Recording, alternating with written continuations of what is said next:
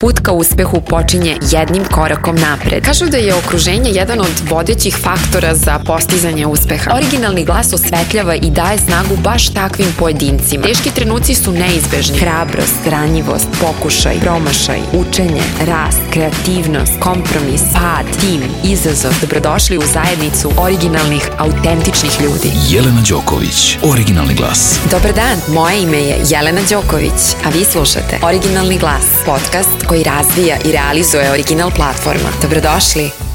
Dobar dan. Danas je sa nama u studiju jedan sjajan preduzetnik koji nas može inspirisati na mnogo načina. Njegovo ime je Milan Stoijlković i on je pravi sinonim za preduzetnika. Bio je mornar, profesionalni ronilac, a nakon nekog vremena se okrenuo IT biznisu, dok sada pravi sir. U pitanju je handcrafted sir posebnog ukusa koji ne pripada ni jednoj vrsti, već ima kvalitete gaude sa posebnim dodirom mleka sa našeg podneblja. Sa Milanom smo pričali o tome koja je razlika između preduzetnika i menadžera, šta razdvaja biznis od dobrog proizvoda, gde se krije sreća i gde je tražiti. Pričali smo i o tome koliko ga je promenio život u Holandiji i na Kanarskim ostrvima i zašto ima potrebu da odmah realizuje svoje ideje. Zato ostanite sa nama u narednih pola sata. Originalni glas. Sa mnom u studiju je i novinarka redakcije Originala Marina Pavlović i zajedno ćemo pokušati da saznamo ko su zapravo ljudi koji se usude da pokrenu svoj biznis. Zato ostanite sa nama. Jelena Đoković, originalni glas. Dobar dan Milane, dobrodošao u Originalni glas. Veliko mi je zadovoljstvo što si sa mnom danas ovde i što imamo priliku da pričamo o tvojoj strasti. Pre ovog razgovora sam imala priliku da razumem da je za tebe preduzetništvo u stvari jedan izazov i način da pobegneš iz neke dosade u koju te je život uveo, a pritom znajući o čemu pričaš, ja sve mislim da tvoj život uopšte nije dosadan, nego da si ti jedan vrlo ambiciozan čovek sa jako visokim standardima i prosto je nešto što je obično ne može da te zadovolji, a baš takvi sagovornici su nam stvarno neophodni i hvala ti još jednom što si pristao na razgovor. Hvala vama. Odakle ćemo da počnemo? Šta ti misliš? Gde je početak ove priče? Početak priče je ajde, pošto već smo dogovarali na koju ćemo stranu sa ovom priče, možemo do sutra, ali ok, da skratimo to u pola sata. Ja sam, mogu da kažem da sam od uvijek išao u potragu za srećom. To je to. I svaki put kad stigne, mislim da je tamo sreće, stigne tamo, ono ispadne, pa nije baš to. U stvari si tražio sreću van sebe, je li tako, u nečem drugom? Ma totalno nebitno, mislim, to je potraga za srećom. Fortune hunting. Zato što si se osjećao nesrećno, nešto ti je falilo? Mislim, svima nam nešto fali. Stalno nam nešto fali. Da, nešto nas pomera da idemo napred. Inače, ako nam je sve ok, onda smo seli i nema mrdanja. Tako da, nije loše biti nezadovoljan. Čovjek mora stalno bude nezadovoljan da bi neko dišao. I to je ja kao krenem, mislim da je sreća tamo. Tako sam postao mornar, jer sam mislio kad postane mornar, bit ću srećan. I onda kao stigao tamo, počeo... Znači postao si mornar? Da, to mi je prvi veliki izazov bio. Postao sam profesionalni ronilac, bio sam u holandskoj vojsci i trebalo mi baš dugo da se borim da uđem u tu grupicu ljudi. A zašto baš tamo? Pa eto, gledao sam Kustoa. Ozbiljno, tad je Discovery Channel počeo da vrati početku i onda to je sve što su imali tako neke stare emisije i ne znam, epizode od Žaka Kustoa i ja se zaljubio u sve to i onda sam htio da postanem mornar i da se istetoviram posle. I koliko ti je vremena trebalo za to? Pa 2 godine se baš žestoko bavio time i onda sam prošao selekciju i postao sam mornar. I kad sve to išlo do nekog nivoa, shvatio sam pa nije sreća ovdje i onda je trebalo da se traži dalje. I tako svaki put nova stvari, čovjek mnogo toga doživi i napravi kad stalno traži sreću. I onda je zabavno. I onda si došao do sira? Pa da, sir je opet neka ideja da ću da ostvarim neku sreću. Mi svi tražimo neku nagradu. I da li si sada srećan? A sreća je sada onako malo, to je osjećaj samo i nikad čovjek ne može stalno da bude srećan, to je i nebitno je realno. A kakvu emociju tebi budi preduzetništvo? U avantura. To je, zovem pravljenje sneška. Mislim, mala deca kad krenu da prave sneška zimi, onda se smrznu, teško im je, plaču posle kad se vrate kući, zato što su premrzli, ali svejedno oni idu i rade to i ne razmišljaju o tome da je to bačeno vreme. Su mogli da sedi i da se greju. Tako i ovo. Misliš da je bačeno vreme preduzetništvo? Ne. Deca ne razmišljaju o tome da ne misle da je bačeno vreme. Oni su jednostavno pravili svog sneška. Tako i ja isto sad gradim ovo i to nosi sa sobom spavanje u vreći za spavanje. Zato što živiš na farmi u stvari. Ne živim ja, ali mislim u početku sam bukvalno morao da gradim tu malu fabrikicu od nule i spavao sam tamo, živeo tamo u tom selu, napustio posao koji sam imao, sve ostavio i onda počeo da se time bavim onako. Sa novcem koji si zaradio pre nego što si... A realno, ljudi kao ja nikad nemaju rezerve, tako da sam to počeo bez prebijene pare. Da se ne lažemo. Tako da. Znači, pravljanje sireva je u stvari jedna strast i vizija koju si imao. Pravljanje sira je zabavno, vrlo zabavno, ali to čovjek može da radi kući, onako u kuhinji, da se igra sa tim i to je okej. Tu strast može da zadovolje na taj način. Ali ti ne možeš, zašto ti ne možeš to da radiš i zašto je to mora da bude biznis? Pa zato što stalno imam ideje. To je ona, ja bi to zvao nekom neizlečivom bolešću za koju ja ne znam ime, a manifestuje se tako što ti u sred noći padne ideja na glavu. I kod većine ljudi je prilično benigno i ostane na ideji, a kod nekih ljudi to je onako smrtonosno, jer oni krenu da ostvaraju te ideje i to je. Mislim, pre sira sam ja ovdje u Srbiji imao ideju da pravim školu ronjenja. Pa sam na Adi Cignali sagradio akvarijum. To je bazen iznad zemlje koji ima stakleni zid i hteo sam da stavim školu ronjenja u ambijent koji je prigodan za školu ronjenja i da ljudi od spolja mogu da vide kako izgleda ronjenje i da se taj bauk ronjenja smanji i da više to ronjenje ljudi ne gledaju kao nešto ekstremno. I to je super bilo. Mislim, ja volim i tamo sad bukvalno da živim, da spavam, ali u jednom trenutku to postane iz dana u dan jedno te isto, tako da više nije bio neki izazov za mene i onda sam ja htjela opet nešto novo. I onda sam počeo... Zašto je sir nešto novo? Mora da postoji nešto što te vezuje za sireve i što... Pa i to je počelo u Holandiji. Da. I tamo sam, u stvari nije počelo u Holandiji. Ja sam tamo jeo sir i nisam obraćao pažnju na sir kao na nešto vanredno. To je, mislim, svaki dan se jedu sendviči sa sirom tamo i to je okej. Ali tek kad sam u jednom trenutku sam kao ronilac kupio kartu u jednom smeru i otišao živim na Kanare. Na Kanarima sam živio, na Tenerifu. I tamo sam živio sa Italijanima i od njih sam skapirao kako je hrana nešto mnogo važno i mnogo lepo. Oni bukvalno plaču dok jedu. I plaču od sreće ili? Pa da, jer sad toliko emocije budi, meni to je bilo fascinantno. I onda sam nekoliko godina proveo sa njima, oni su teški dok te prime u društvo, ali kad jednom uđeš u familiju, onda si deo familije. I to je stvarno bilo jedno fantastično iskustvo.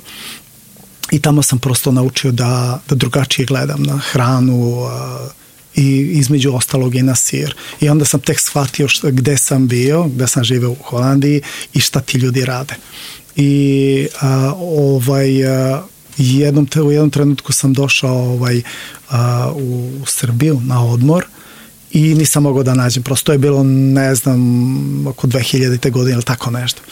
I nisam mogao da nađem komad dobrog sira prosto. Ne, u Srbiji niste? Da, nisam mogao da nađem komad dobrog sira, jednostavno.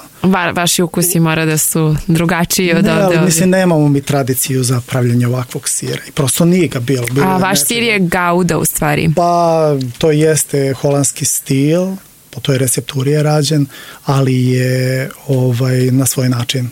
Pa, ajmo da ovako način razumemo bolje, zato što verujem da slušaoci kao i ja nemaju puno znanja tako kao što vi imate o siru. Pitala sam vas za istoriju sira. Pitala sam te za istoriju sira.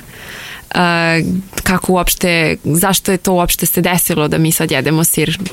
Jedan jako konkretan odgovor sam dobila. Da, pa u neka prastara vremena, ne znam sad u kom je to praveku bilo, ali su ljudi igrom slučaja čuvajući mleko u mešinama otkrili da se mleko pokvari i usiri. I verovatno je bila glad i onda neko je morao to da pojede. Neko je morao to da pojede. Shvatili su, pa to nije tako loše. I nisu umrli od toga. Da, a u stvari šta se desilo u mešini od preživara, na primjer od krava ili od ovaca,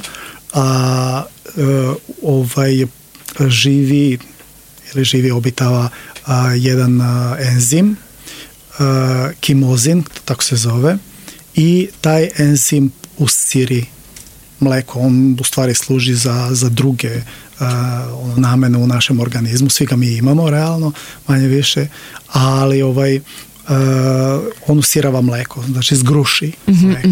I izdvoji vodu, a ostanu proteini i masti zgrušeni. I tako je to postalo. Naravno, čovjek kad vidi da nešto tako funkcioniše, onda se uvijek neko nađe koji eksperimentiše i od svih tih ljudi koji su eksperimentisali i pokušavali da naprave namerno taj sir, neki ljudi su bili mnogo bolji od drugih. I ti ljudi koji su baš tako dobro pravili sir, oni su htjeli da pokažu drugim ljudima, drugim ljudima se to svidjelo i tako nastaje polako kultura. Tako je sa svakim proizvodom, da li je to veština govora ili je pesništvo ili knjiga ili bilo šta drugo, gluma, uvek neko ko baš dobro nešto radi, neko drugi želi da čuje, vidi ili proba baš to i tako nastaje kultura. Tako i ova kultura jedenja sira nastala koja se razvijala baš hiljadama godina realno. Jelena Đoković, originalni glas. Ja se sećam da sam kao mala jako voljela da idem u jedan supermarket jer su oni uvozili sir, brie sir, koji je meni bio potpuno kao dezert sam ga jela, toliko mi se sviđao i sad razmišljam u stvari koliko je moćno doneti sir, to jest napraviti, a pritom taj sir je bio jako skup uvoziti ga u Srbiju i sada razmišljam kakve su cene tvog sira koji ti proizvodiš ovde na našim farmama, je li tako? Da, ja uzimam mleko od naših farmera i onda u toj maloj fabrikici koju smo mi postavili tamo prerađujemo i pravimo sir. Tamo na zrenju mesecima, bukvalno 4-5 meseci. Cena je par hiljada dinara. Znači, po kilogramu? Po kilogramu, da. Kako ga pakujete? Koja priča? Na koji način vi prodajete vaš proizvod? Kako ljudi čuju, saznaju za vas? Pa ovako, sirevi koje ja proizvodim su veliki sirevi, oni su 10 kilograma. Jako uglavnom ljudi izbjegavaju da prave takve sireve jer su oni vrlo lako odu na pogrešnu stranu. Što to znači? Da pokvare se? Pa ne ispadnu dobro. Jer velika je masa i onda svašta tu može da se desi kada ostavite nešto što je živo da mesecima leži u podrumu. A mora da bi bio dobar sir, mora da leži u podrumu? Mora da fermentira. Da. Koliko je to dugo? Pa minimalno 4 meseca Belgrader leži. Da bi on bio onako ukusan kako treba da bude. Sad, šta se tu dešava?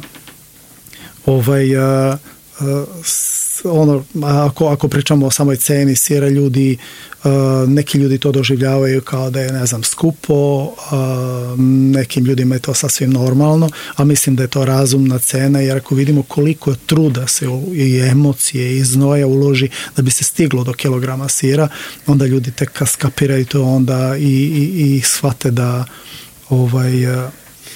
da to nije tako mnogo.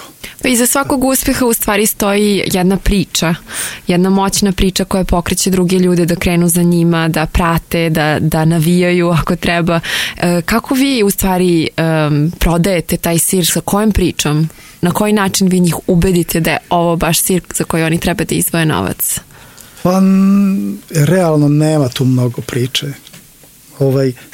Iskreno, sama činjenica da smo mi to pokrenuli, da sam ja to pokrenuo da radim i da se tu nešto dešava, da neko pravi takav sir, ljudima je već fascinantna. Imamo i lepo ime i onda to ljude privuče. Ko su vaši kupci? Restorani, individue? Pa ima restorana, hotela, ekskluzivnih restorana i hotela, a ima ga u supermarketima već. Koji su to restorani i hoteli ovdje u Srbiji? Širom Srbije ili u Beogradu konkretno, zato što je Belgrader? Nisam ja toliko bio aktivan na tom tržištu, ali počeli smo pre bukvalno mjesec i nešto dana i ima ga na primjer u Hyattu, u Hiltonu, to znam, Sheraton, mislim isto, pošto ne radim ja direktno, to radi distributer, ja ne mogu da stignem sve. A ima ga u velikim supermarketima svim boljim. I to je to, sad ljudi polako navikavaju se na to i to ide nekim svojim tokom. A šta je vaš san, vizija za ovaj sir i za vašu kompaniju ili preduzeće? Ako pričamo samo o poslu, želja mi je da napravim sir koji će biti, koji ćemo izvoziti. Meni je prosto ideja da napravim nacionalno. Znači vaše tržište u stvari nije Srbija konkretno, vaša vizija ide van naših? Pa kad odradim ovde posao. Jer po meni da bi brend bio brend, on mora da živi prvo tamo gde je napravljen.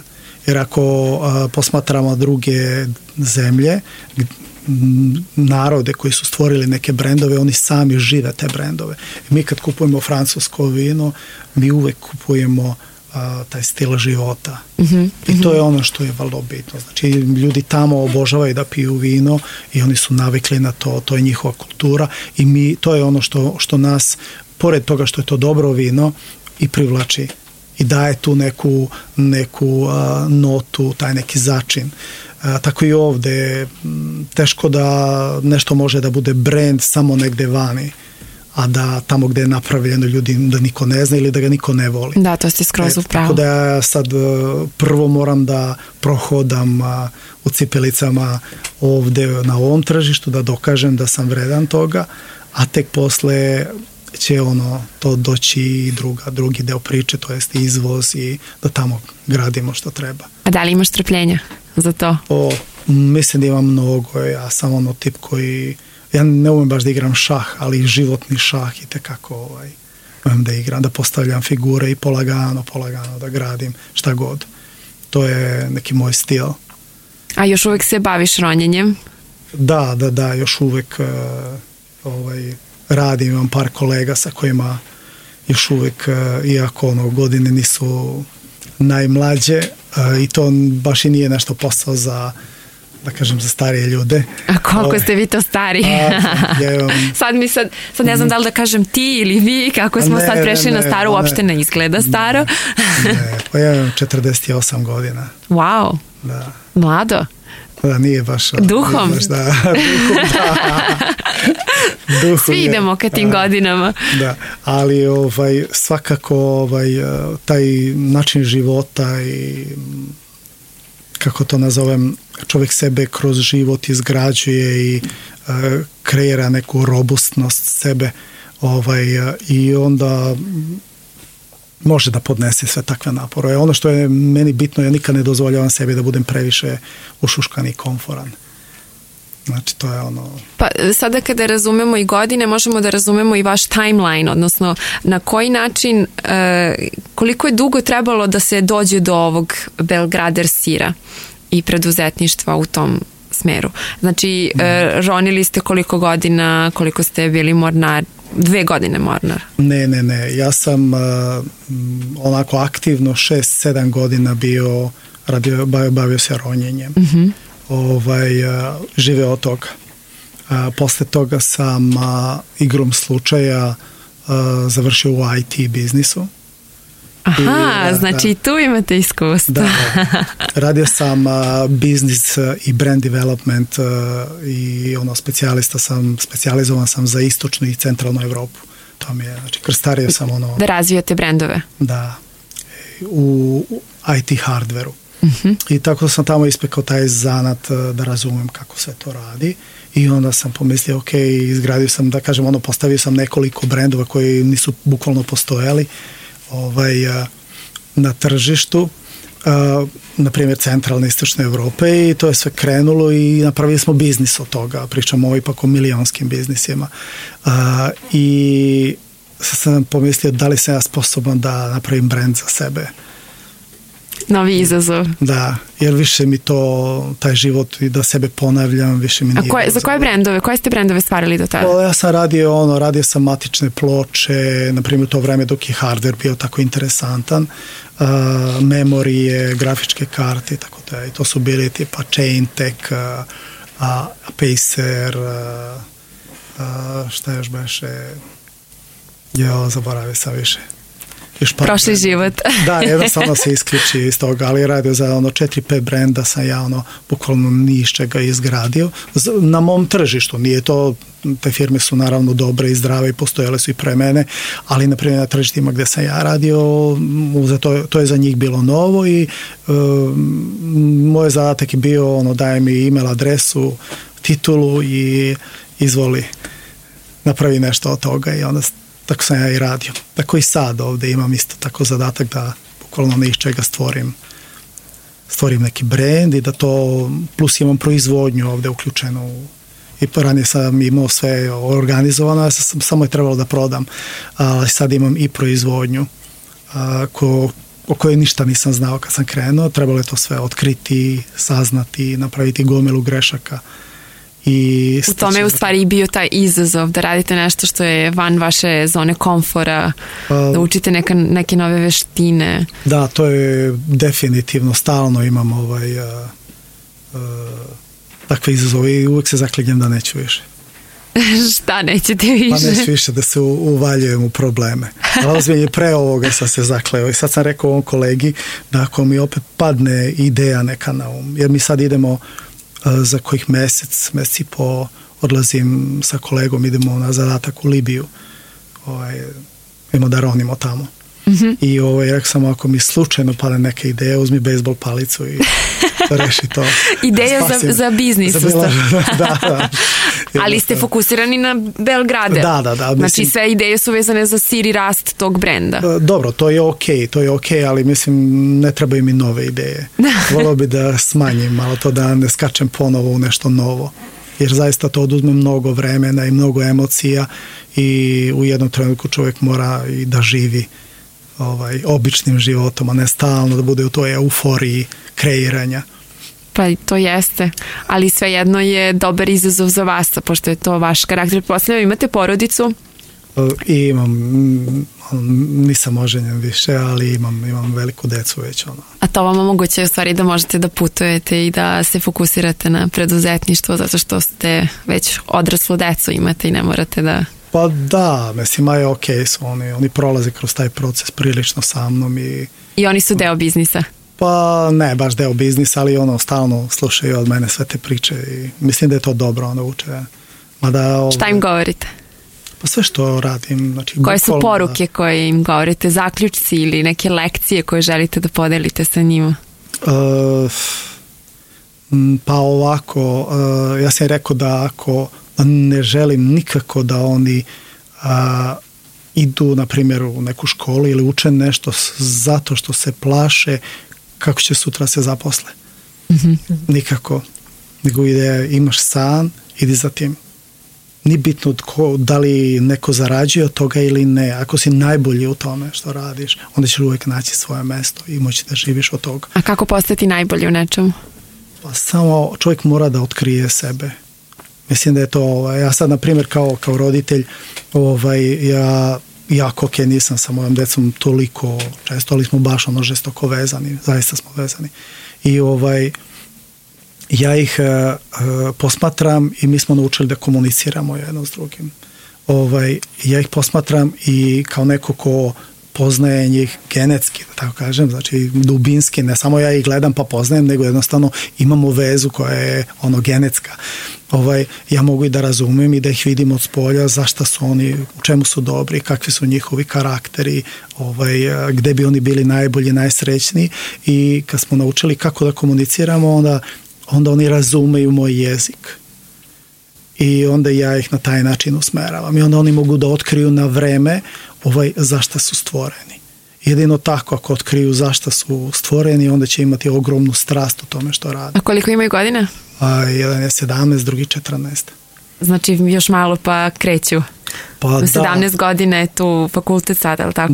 Da, ali mislim, stariji, on već vlada mnogim veštinama. On je već dobar ronilac,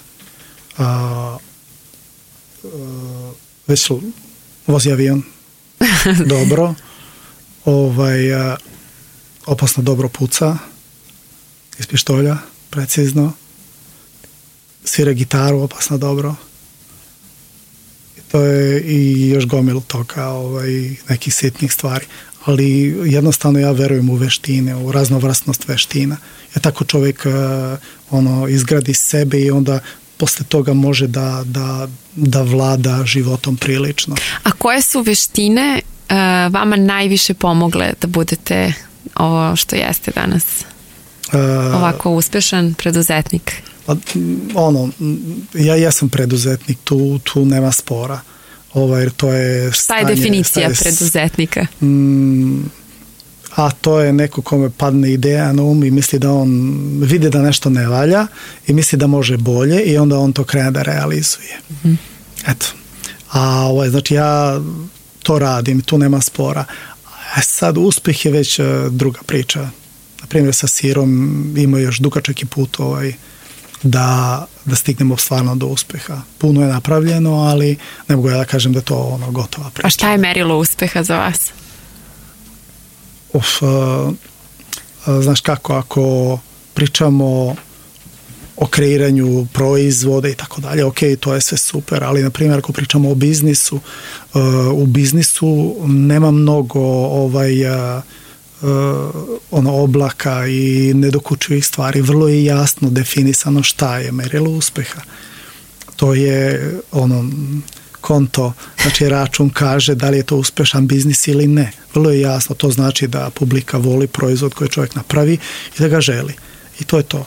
Sve ostalo može da bude dobar proizvod, ali ne mora da bude biznis. Znači, kako vi komunicirate sa vašom publikom, odnosno kupcima? Pa puno, evo kao i sad, pojavljuje se gde god neko želi nešto da me pita i ne znam da li su to reintervjui, da li je televizija.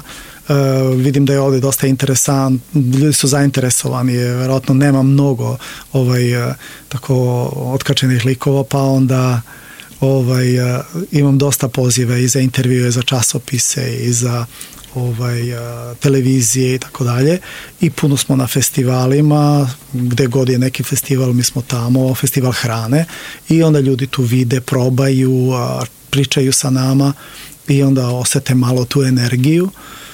To je to. I imamo naravno kanal komunikacije kroz društvene mreže također. To ima koji su handles na Instagramu, Twitteru, što je Belgrader sir? Belgrader sir, Instagram i Facebook. Ja iskreno retko idem tamo, to ljudi iz agencije rade, a ja nisam nešto... Imaju web sajt ukoliko žele da kupe vaše proizvode, vi tako, ili da odu u određene... Da, mislim na Facebooku i na Instagramu mogu da vidite neke osnovne informacije, da malo napravimo tu neki teaser, da zainteresujemo ljude, ali ljudi već uglavnom znaju gde mogu da nađu i to je to. Ali ok, svakodnevno imam tako pozive od pojedinačnih ljudi koji su negdje čuli, vidjeli, probali i onda žele da porazgovaraju sa mnom ili žele da dođu u fabrikicu da vide kako se to pravi ili pitaju gdje mogu da ga kupe i tako dalje. Tako da je ovo lep feedback od publike. Originalni glas. Ja sam iskreno uživala, toliko toga ste lepog rekli da prosto imam previše pitanja, ali eto mene zanima od kog aspekta poslovanja nikada ne biste odustali? Sad, ajmo ovako, ne mogu to baš u dve reči da složim, ali vrlo je bitno onako čovjek gradi biznis da biznis bude utegnut, kako mi to kažemo, jednostavno da nema mnogo propusta. Greškice su ok, na njima se uče, ali ne smiju da budu greške, jer greške koštaju puno. Ali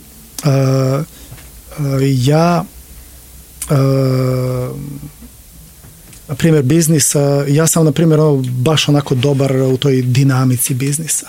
To je da kreiram i da stvaram nešto novo, da guram i da otkrivam. Ali, na primjer, tu je isto važan deo mehanika biznisa. To je ono što se svakodnevno dešava i tu čovjek mora da ima dobar tim ljudi i jedan preduzetnik mora da otkrije, čovjek koji želi da ulazi u biznis, mora da otkrije kod sebe da li je preduzetnik ili je menadžer.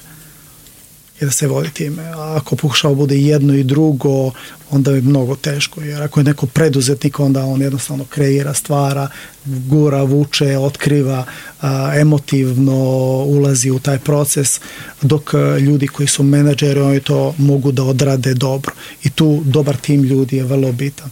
Ali koji aspekt ovog biznisa je meni baš onako važan, a to je ja želim da stignem do toga da napravim dobar biznis, ali je put mnogo bitan. Na koji način? To mi zaista nije svejedno. Želim, mi mnogo vremena provodimo na poslu, baš mnogo vremena. Kako već toliko provodim na poslu, onda hoću da budem sa ljudima koji su mi dragi. I da radim posao, znači proizvod koji mi nije mučan, znači koji volim da radim. I to je neka jedna... Od toga ne odstupate u stvari. To ne želim. Znači ne želim da provodim vreme sa ljudima sa kojima ne želim da provodim vreme. Meni je bilo veliko zadovoljstvo što smo danas imali ovaj razgovor. Hvala puno.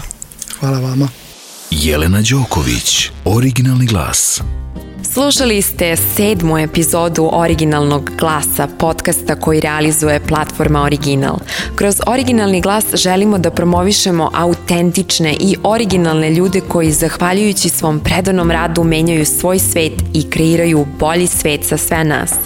Pozivamo vas da zajedno sa nama upoznate njihove priče i da budete deo ove avanture. Pošaljite nam svoje pitanja i sugestije na e-mail adresu orgnl@novakdjokovićfoundation.org, koji ćete naći i u opisu ove epizode, i pratite Original na društvenim mrežama na Facebooku, Instagramu, Twitteru i LinkedInu, a username nam je orgnl-magazin sa E. Radujemo se vašim komentarima i prilikama da učimo od vas. Posetite nas.